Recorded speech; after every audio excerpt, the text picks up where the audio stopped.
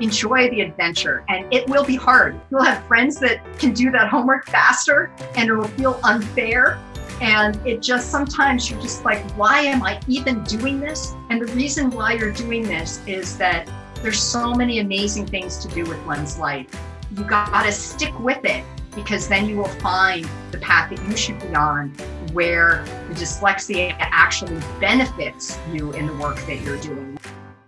I'm Nicole Holcomb, attorney by day and podcaster by night, a former educator, school counselor, and administrator, and mom to a 9-year-old daughter with dyslexia, who loves all things Harry Potter, Minecraft, and science. A few years ago, she was identified with dyslexia, and our life seemed to turn upside down for a while, quite literally. I created the Dyslexia Mom Life podcast to help you navigate the upside down journey of dyslexia. You got this. If you're wanting to thrive as a mom in this dyslexia journey, then you're in the right place. Let's get started. Welcome back to the Dyslexia Mom Life podcast. You are listening to episode 27, Dyslexic Voices, and today I'm going to be having a conversation with Dr. Catherine Drennan. She is amazing. Let me just tell you that up front. She is a professor at MIT, but not only is she a professor, she also has dyslexia. And she is going to share with us her story today. And we're going to have a conversation about what it was like growing up dyslexic and how she overcame that. She still has dyslexia today, and she'll talk a little bit about that as well. But this is going to be so inspiring because at the end of the day, as I always say, this is a hard road. And although we know that there's going to be struggles along the way, Dr. Drennan is, just an amazing adult who was able to find what she was passionate about and create an amazing career around it. So I'm so excited to have Dr. Drennan on the show to provide inspiration and also, to share her personal journey. I think sometimes it helps to know that we're not alone on this journey. So sit back, relax, and enjoy our conversation. All right. Today, I'm so excited to have Dr. Kathy Drennan with us on the Dyslexia Mom Life podcast. And thank you to everyone who's tuned in this week. I know you're going to enjoy the conversation that we're going to have today. And I'm just so excited to get started. So I'm just going to jump right in and welcome Dr. Drennan. Thank you so much for being here today. Well, thank you for the invitation. Well, we just are excited to have you with us and to learn more about your journey. It's such an inspiration to moms and to students who are struggling through this as well, to have, inspirational stories. And I so appreciate you taking the time out of your busy day to talk to us and talk with us about your own personal journey. Do you mind just starting off by sharing a little bit about yourself as far as what you do currently for a job or a little background before we get into your journey? Sure. So I'm a professor at MIT, in Cambridge, Massachusetts, and I teach introductory biology to MIT undergraduates. And I also run a research group. So I have about 15 members of my lab, and we investigate the sort of atomic world, the molecular world, and try to figure out what protein molecules which are inside cells look like and how they function. And how long have you been doing that work? So I've been at MIT now for 21 years. So it's quite some time. And I've been teaching that whole time. I actually started teaching introductory chemistry, which I did for 14 years. And in the last 3 years, I've sort of switched over and I'm teaching introductory biology. So I love teaching freshmen, but the research we've been doing has been pretty constant over that 20-year time period. Wow, that's amazing. So, and I know we'll talk a little bit in a few minutes about how you got there, but that's amazing. I'm excited to hear about that.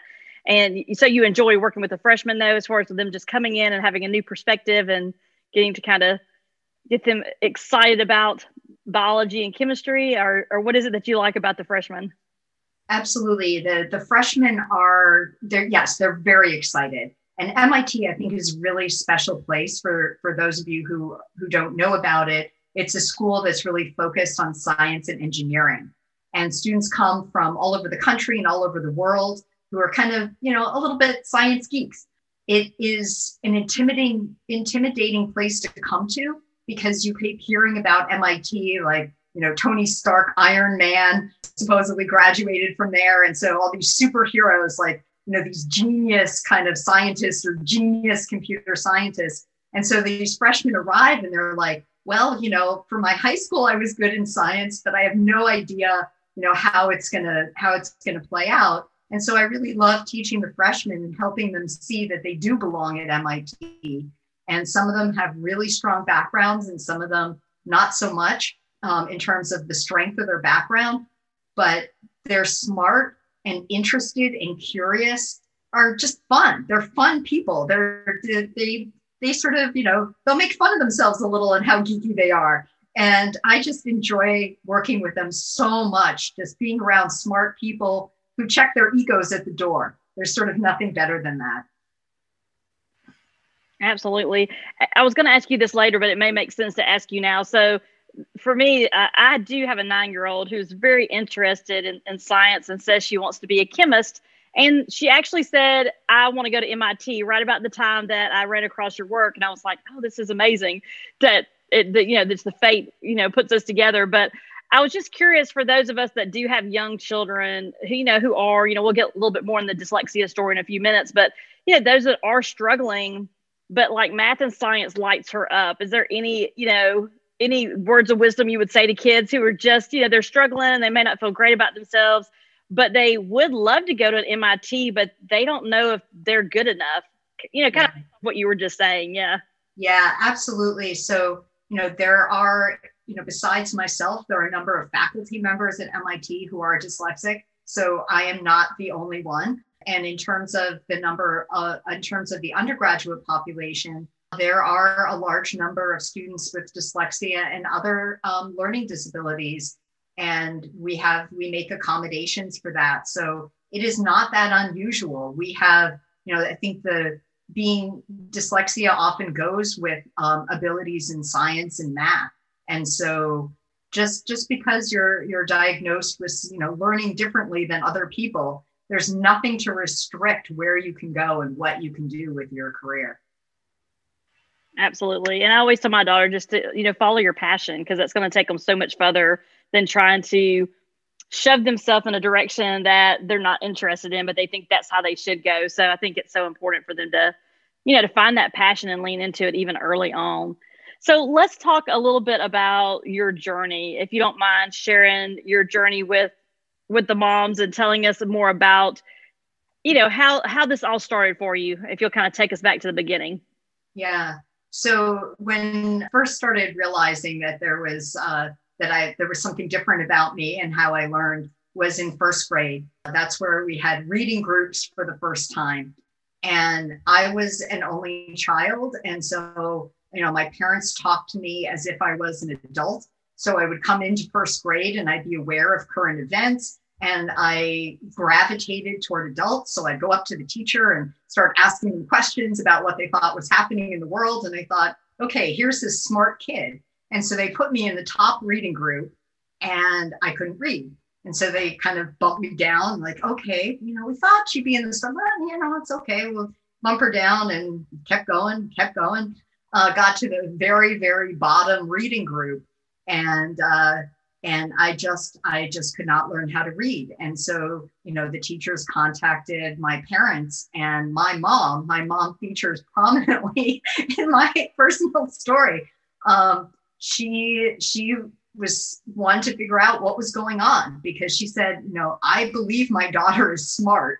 And so I don't understand why she's having so much trouble learning to read. And so my mom started researching it and asking people, and this was early enough and sort of long enough ago that, schools weren't set up to look for or evaluate kind of learning disabilities the way that they are now. So my mom really did the homework, and she was able to get me diagnosed as dyslexic. And that's sort of so it was first grade when it began for me. And so how did it go from there? Were you able to get tutoring, or were you able to get assistance? Because I've watched some of your stories, so I know that there's a pivotal point in sixth grade where you kind of take on your own learning at that point. But talk to us about how you get from first grade to sixth grade, where you change the way you're approaching your own education. Yeah. So my mom did set me up with tutoring.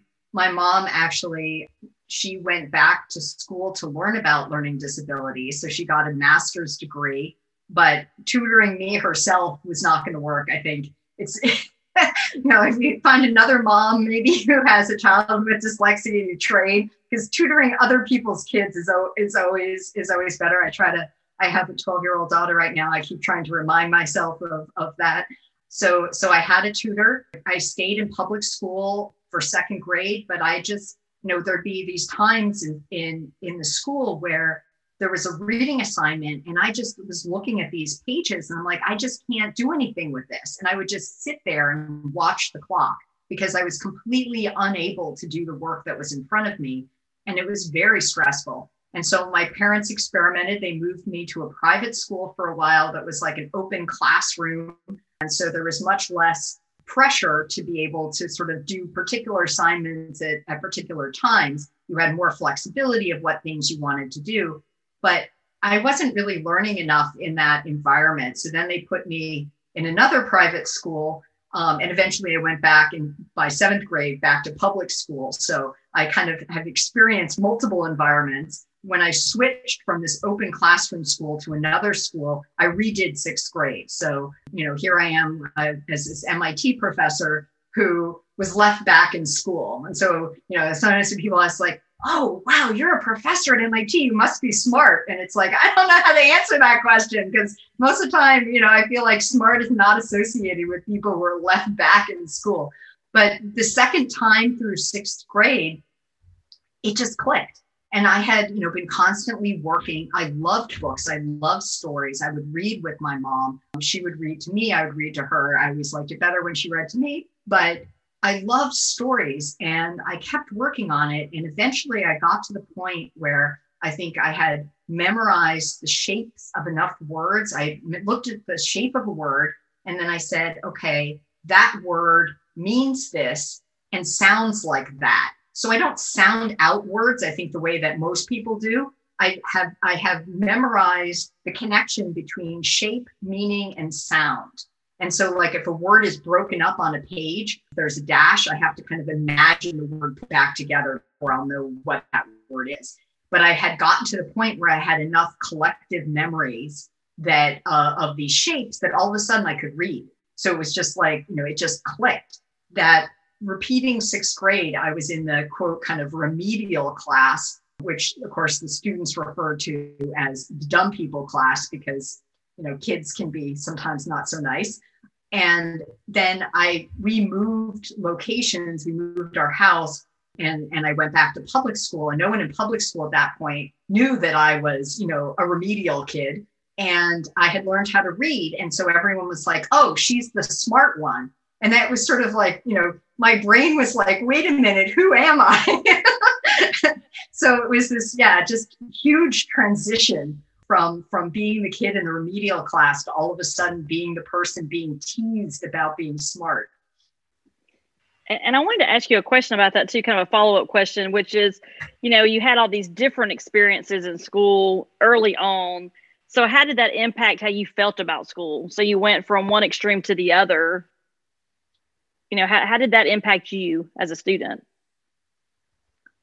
I do think that that it was impactful the way I think about teaching now and partly why I love being a teacher, because I feel like, the connecting to individual students and helping them with their journey. And everyone has something that is hard for them. Everyone does. I mean, some people, I think they don't find that kind of hard thing until later in life. They kind of cruise through. Sometimes, it's those students at MIT, they're like, oh, this is all easy. And then they get to MIT and they have one class and they're like, oh man, this is what people were talking about. Like when they said things were hard.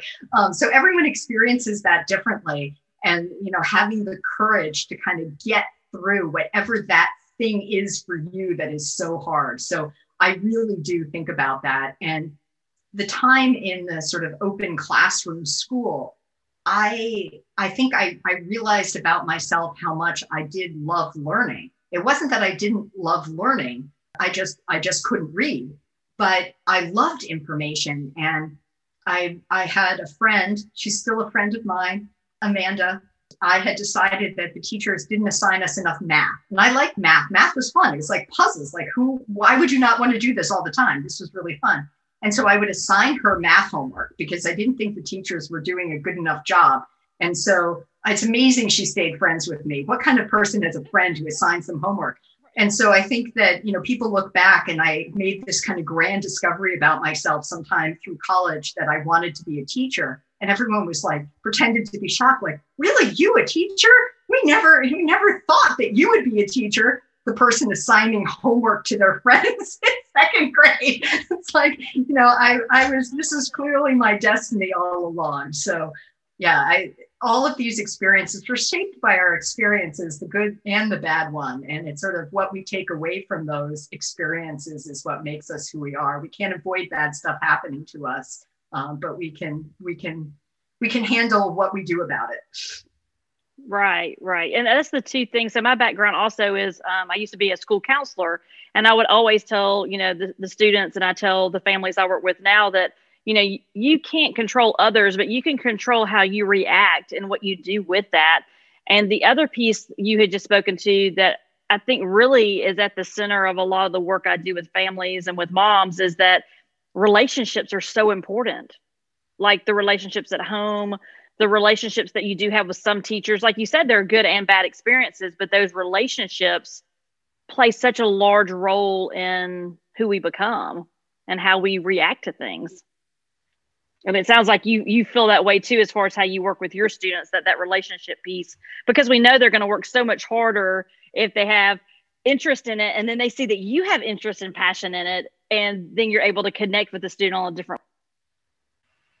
Absolutely. I agree. Relationships are so important. Having a support system, both by teachers, parents, siblings, friends, all of those relationships are so important. And I think, just even one teacher who really believes at you just at the right stage of your career can have an enormous impact. And sometimes I get emails from teachers saying, I've been counseling a student, or I'm teaching a student with dyslexia, and, they're interested in science. What should I tell them? And, kind of wanting reassurance that this student that they care about is going to be okay. And a lot of times, I respond about my story and I say, if this student has you in their corner and that you're taking your time out to email me and get advice, that person's going to be just fine, because it's not, you don't have to change the world for people. You just have to be there and support them. And a lot of times it is the personal journey that they're making. I was learning how to read on my own, but I needed to keep going. I needed people to believe in me. And that was so critical. They didn't have to figure out some magic way for me to read. They just had to encourage me that I could do this. And that is so critical to have that support. Yes. And I appreciate you sharing that story too, because I know, there's many times I get emails or I get, direct messages on social and things like that, where moms are reaching out and they're just struggling. And I know it's not easy, and it's not going to be easy. I mean, these school years are some of the toughest that I know my daughter will have to go through. And I'm sure you can share that as well from your perspective. But I tell them the fact that you're reaching out, the fact that you're listening to the podcast, the fact that you're seeking information, you're already on the right path, right? You're already on the right path. Yeah. You're doing everything you Absolutely. You obviously care a lot about your child. And I know, some of the reading, the research and things I read were saying that, the child's not going to remember that you sat down and did second grade math work, but what they will remember is that you sat with them and that you were there with them, and those relationships going into, because we want to have good relationships as our children grow up and become adults. And so, we have to be mindful about how we respond as well. But I do think relationships, like you were saying, in school and at home are just, so crucial. Speaking of relationships, I recall when I watched your TED Talk, you were talking about your experience in college, and you kind of went on your own. You said, I'm going to do this, I'm not really going to tell a lot of people about my dyslexia. But then you ran into a gentleman when you were getting ready to take your graduate exam, as far as, like a graduate placement to get into an entrance. Well, let me go back. You were taking the GRE? Yeah, GRE, the graduate record exams. Yeah. I'm taking it, but I obviously completely lost my mind for a moment. So when you were preparing to take your graduate entrance exams, because you had decided, I'm going to go for it, I'm going to go to grad school, you met a gentleman that was quite interesting that was part of that process. Can you share a little bit about that with us? Yeah. So during college, I was very insecure about letting people know about my dyslexia because I didn't want people to say, oh, she's good for a dyslexic person. I just wanted to be, she's good. She's a good student. She's a good chemist. And I encourage everyone that if you can get extra time and things like that, you should take it. I think there's much less of a stigma, and it's so much harder not to do those things. But anyway, I was not mature enough. I admit that. But then when I was going to apply to grad school, I just felt like on the standardized tests, I just could not compete at the right level. So either, I was going to have trouble getting into grad school because my test scores were bad, or I was going to have trouble because my test scores would be okay, but it would be flagged that I got extra time because I was dyslexic. And I decided, partly because I was teaching high school at the time, that I was encouraging all my students to not hide disabilities, just say, this is who I am. That I was like, okay, I have to be well behaved now and say, I am dyslexic, and what that meant. So I did that. I was going to take it over the summer. I was teaching high school during the year, so summer was a good time to take the exams and prepare for them. And I was also a summer camp counselor at the time. So I was in the Pocono Mountains in Pennsylvania, and I had to look up where there was a college that I could take the exams near the summer camp and get a day off. And so I went into this college, and there was a professor who was getting paid extra to proctor me. I was the only person with extra time. I don't think there were many people there, period, but I was definitely the only one with extra time. And so he came in, he was chatting with me first, and he was trying to be really nice. He said, you shouldn't get too discouraged. He said, I don't know anyone, who's dyslexic who is in grad school, but, there might be a grad school that might take you. It's possible. You shouldn't be too discouraged. He said, there might be a program for a person like you. And this is sort of the first time that it's like, a person like me? Like, what is it, a person like me? And at the time, I kind of nodded my head, but I was thinking to myself, I'm going to go to a really good grad school and I'm going to do really well. And I really wish I had asked his name and sent him a little letter, like maybe when I got my job at MIT, and sent him a little letter and goes, this is what happens with people like me. Thank you for sharing that story, because I know that there's still, even bumps in the road as we grow and we get older and we're still in college or grad school or jobs. It's still bumps in the road, right? As far as what people understand about dyslexia and what it really means. And so I appreciate you sharing that story. So after you finished that exam and went on to graduate school, you ran into some incredible women that you worked with, and again, built some really amazing relationships that, if I believe I remember correctly, that led to MIT. Could you share a little bit about that story? Yes. So, I was applying to graduate school from teaching high school. And so I applied to places kind of that I could get to visit in a short amount of time and come back. And when I went to the University of Michigan to visit, I met Martha Ludwig, who I ended up working for in grad school. And I just met her, and I felt like this is someone who I could learn a lot from. It just felt, she just talked to me as if she was talking to a peer. And I just felt like the sort of mutual respect that was there. and that she would care about me and care about my future. And that just seemed, and she was sort of the only one doing research in the area that I was interested in at the university at the time. And, we all tell people about picking grad school, like make sure there's at least 3 faculty members that you want to work for before you decide to go there, because you might not get your first choice. So I did not do that. I was just like, met her and said, I want to work for Martha Ludwig. That's what I wanted to do. And I went to Michigan, very lucky. She took me into her lab, and I was really right about that. And, I tell everyone, life is hard enough. Work for nice people. Work for people who are going to support you and care for you.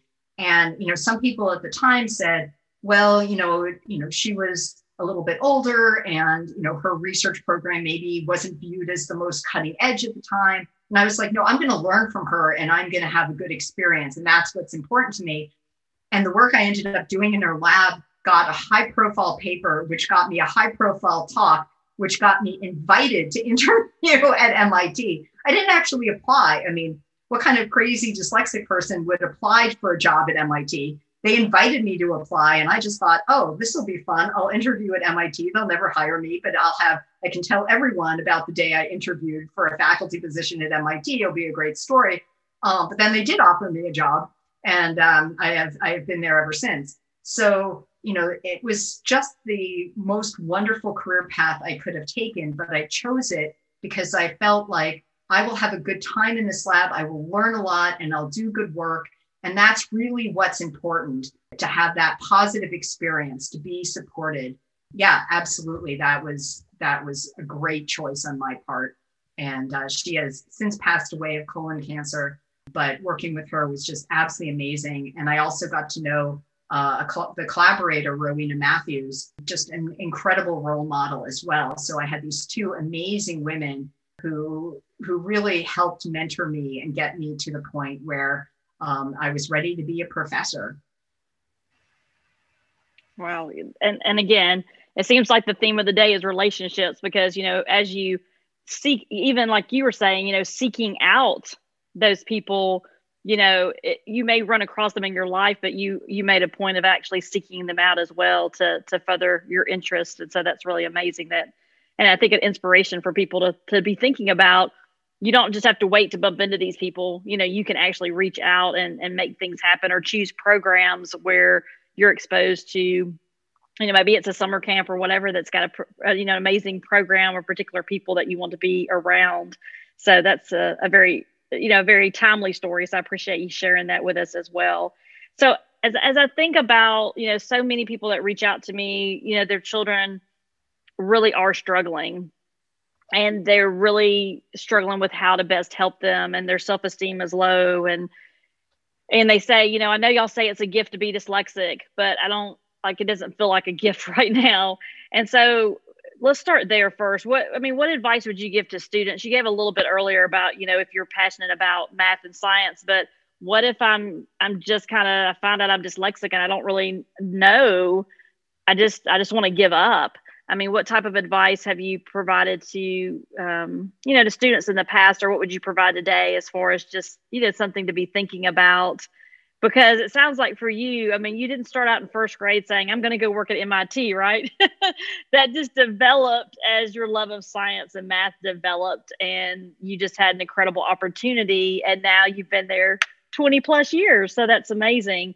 So what advice would you give to students? Let's say like K through 12, what would you give as far as just, just advice in general on following their heart and following their passions and not giving up?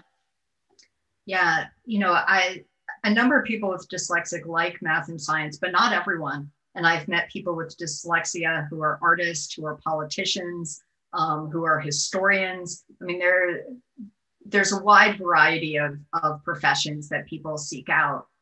And finding your passion and trying new things. And you never really know what experiences are going to be the most informative about where you belong. And I learned so much from being a summer camp counselor. And I sort of feel like everyone should do that at some point in their life. It's a really good experience. And the journeys that people have, and there isn't sort of one journey. And I think this is an important thing to recognize, because you might be slower at some parts of the journey, or have to repeat a grade and you feel like, I'm not on that trajectory to success. And people assume that someone who is very successful in their profession is probably successful at every single stage of that. They always got A's in school, and they always got the fellowship, and they always got this, and they always got that. But we see so many examples where that is not true. And, we can see them in sports too, where someone is like, a famous quarterback professionally who wasn't even a starter on their high school team. The people's paths are different. There's not one path to success. And if you're a little bit different in the way you learn, and the way you do things, it doesn't rule you out. You're just on a different path, and your path will, may end up taking you to a place that you want to go from early on, or it might go somewhere else. I mean, when I was in high school, I was very interested in science, but I also loved theater. I loved acting, and I went to Vassar College, partly because they had a good theater program. And I also thought science was cool, and biology. I did not like chemistry, actually, out of high school. Did not like it. And, I am a chemistry professor now, taught chemistry for 14 years, did not like chemistry, complained bitterly when they told me I had to take chemistry. And then when I took it in college, I fell in love with it. I also took a lot of theater classes in college. And so, if you had asked me when I was studying theater at Vassar College, did I think I was going to be a chemistry professor at MIT? You just have no idea where life is going to take you. And so just have a good time, learn things, engage, do things that are of value. It's so important, and there's so much going on that's bad in the world right now, to be thinking about, how am I going to contribute to making the world a better place? Being around people who will support you, and doing interesting and important work, and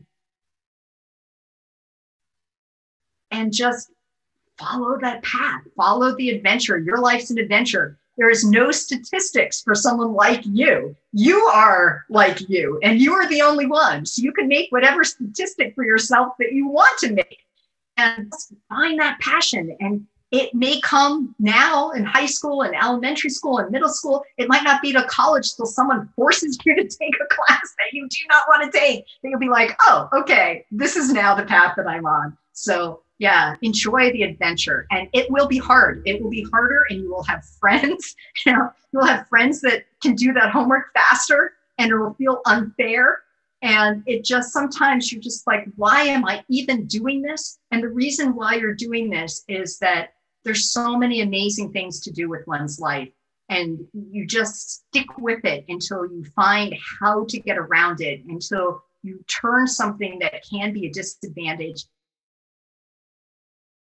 Let's be honest, it's a disadvantage, but you got to stick with it, because then you will find the path that you should be on, where the dyslexia actually benefits you in the work that you're doing, where learning how to cope with it is what makes you special.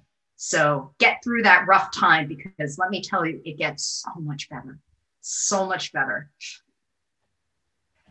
Thank you. All right, so we're going to switch gears, and let me ask you this follow-up question, which is, for our moms out there that are listening, who are right there, in the struggle with their child, wanting to do everything that they can, what advice would you give to moms who are raising children with dyslexia? To believe that your child is capable of doing amazing things, and that you can't fix everything for them, even though you want to. And as a mom, I can tell you how much I just want to jump in there and make it all better and fix the situation. One can't do that. You can only be supportive and caring and believe. And if the child knows how much the parents believe in their ability, that matters a lot. So you just have to be patient and supportive. And it is so hard. It's so hard not to be able to just fix things, but that you just have to stand back and be supportive and be there and love. that's what you have to do, and you just keep at it. Patience. I feel you. Yeah, exactly. All right, so let me ask you a question, which is, what is and that doesn't have to be dyslexia focused, but what's the best advice you've received as a mom? So one thing that's a little different about my situation, so I became a mom through adoption, and it's very interesting to me. Like the first time I went to pick my daughter up and she was playing dodgeball, I think I like broke out into a sweat going, the trauma of me, the geeky kid. I was always like, they were always throwing the dodgeballs at me. And I was terrible at sports. I'd be like the last kid picked for any sport thing in school. It was always like, oh, who has to have Kathy on their team? And so I showed up to pick her up, and there was dodgeball going, and I just wanted to pull her out and go, it's going to be okay. I'm so sorry. There was dodgeball. I'm so sorry. And she just came running. She says, I don't want to leave yet. We're playing dodgeball. It's my favorite. And I just thought, partly because, she has different genes than I do. I was like, oh, maybe she's good at dodgeball. Like maybe she's the kid that's not going to be picked last. And I realized that, we're not clones of each other, parents and kids. So people who, it's their biological child, you don't really know what they're going to be good with on and what they're going to struggle with. And to not impose your fears on them and what they think they can do. Because I've seen this sometimes where it's like, oh, don't sign up for sports. That's highly traumatic, right? You'll be picked last. It's like, no, your kid might be picked first. You don't know that. Let them go. Don't warn them that this might be terrible. Let them figure out whether they like it on their own. So I think that's really good parenting advice sometimes, to stand back and say, don't place your fears on your children. Let them figure out the world and stand back. Be there to be supportive if they are picked last, but let them adventure. Let them be bold enough to adventure out there, and they may discover things that you never thought that anyone related to you might like. I think that's a great advice. I appreciate that. Well, Kathy, I have so enjoyed talking with you today. I'm so honored that you took some time out of your day to be with us. And thank you so much for, just being open and sharing your journey with so many. And it really does make such an impact for moms to be able to share stories with their children and to be able to share success stories, because I think those are the things that get us through the day. And, it continues to be hard even as adult, I'm sure, but, just the fact that you keep going every day and you're, following your passion and you're loving what you're doing. And that to me is all we could ever wish for our kids, is for them to find what they're passionate about and to follow their heart and enjoy what they're doing. And so I can see that in you, that you're, absolutely after 20 plus years at MIT, that you're still enjoying the work. And I just appreciate, that, there's some that don't want to speak out. And so I do appreciate that you're willing to do that and have a voice in the journey and to, just to share your advice with us. So we so appreciate that. And thank you again.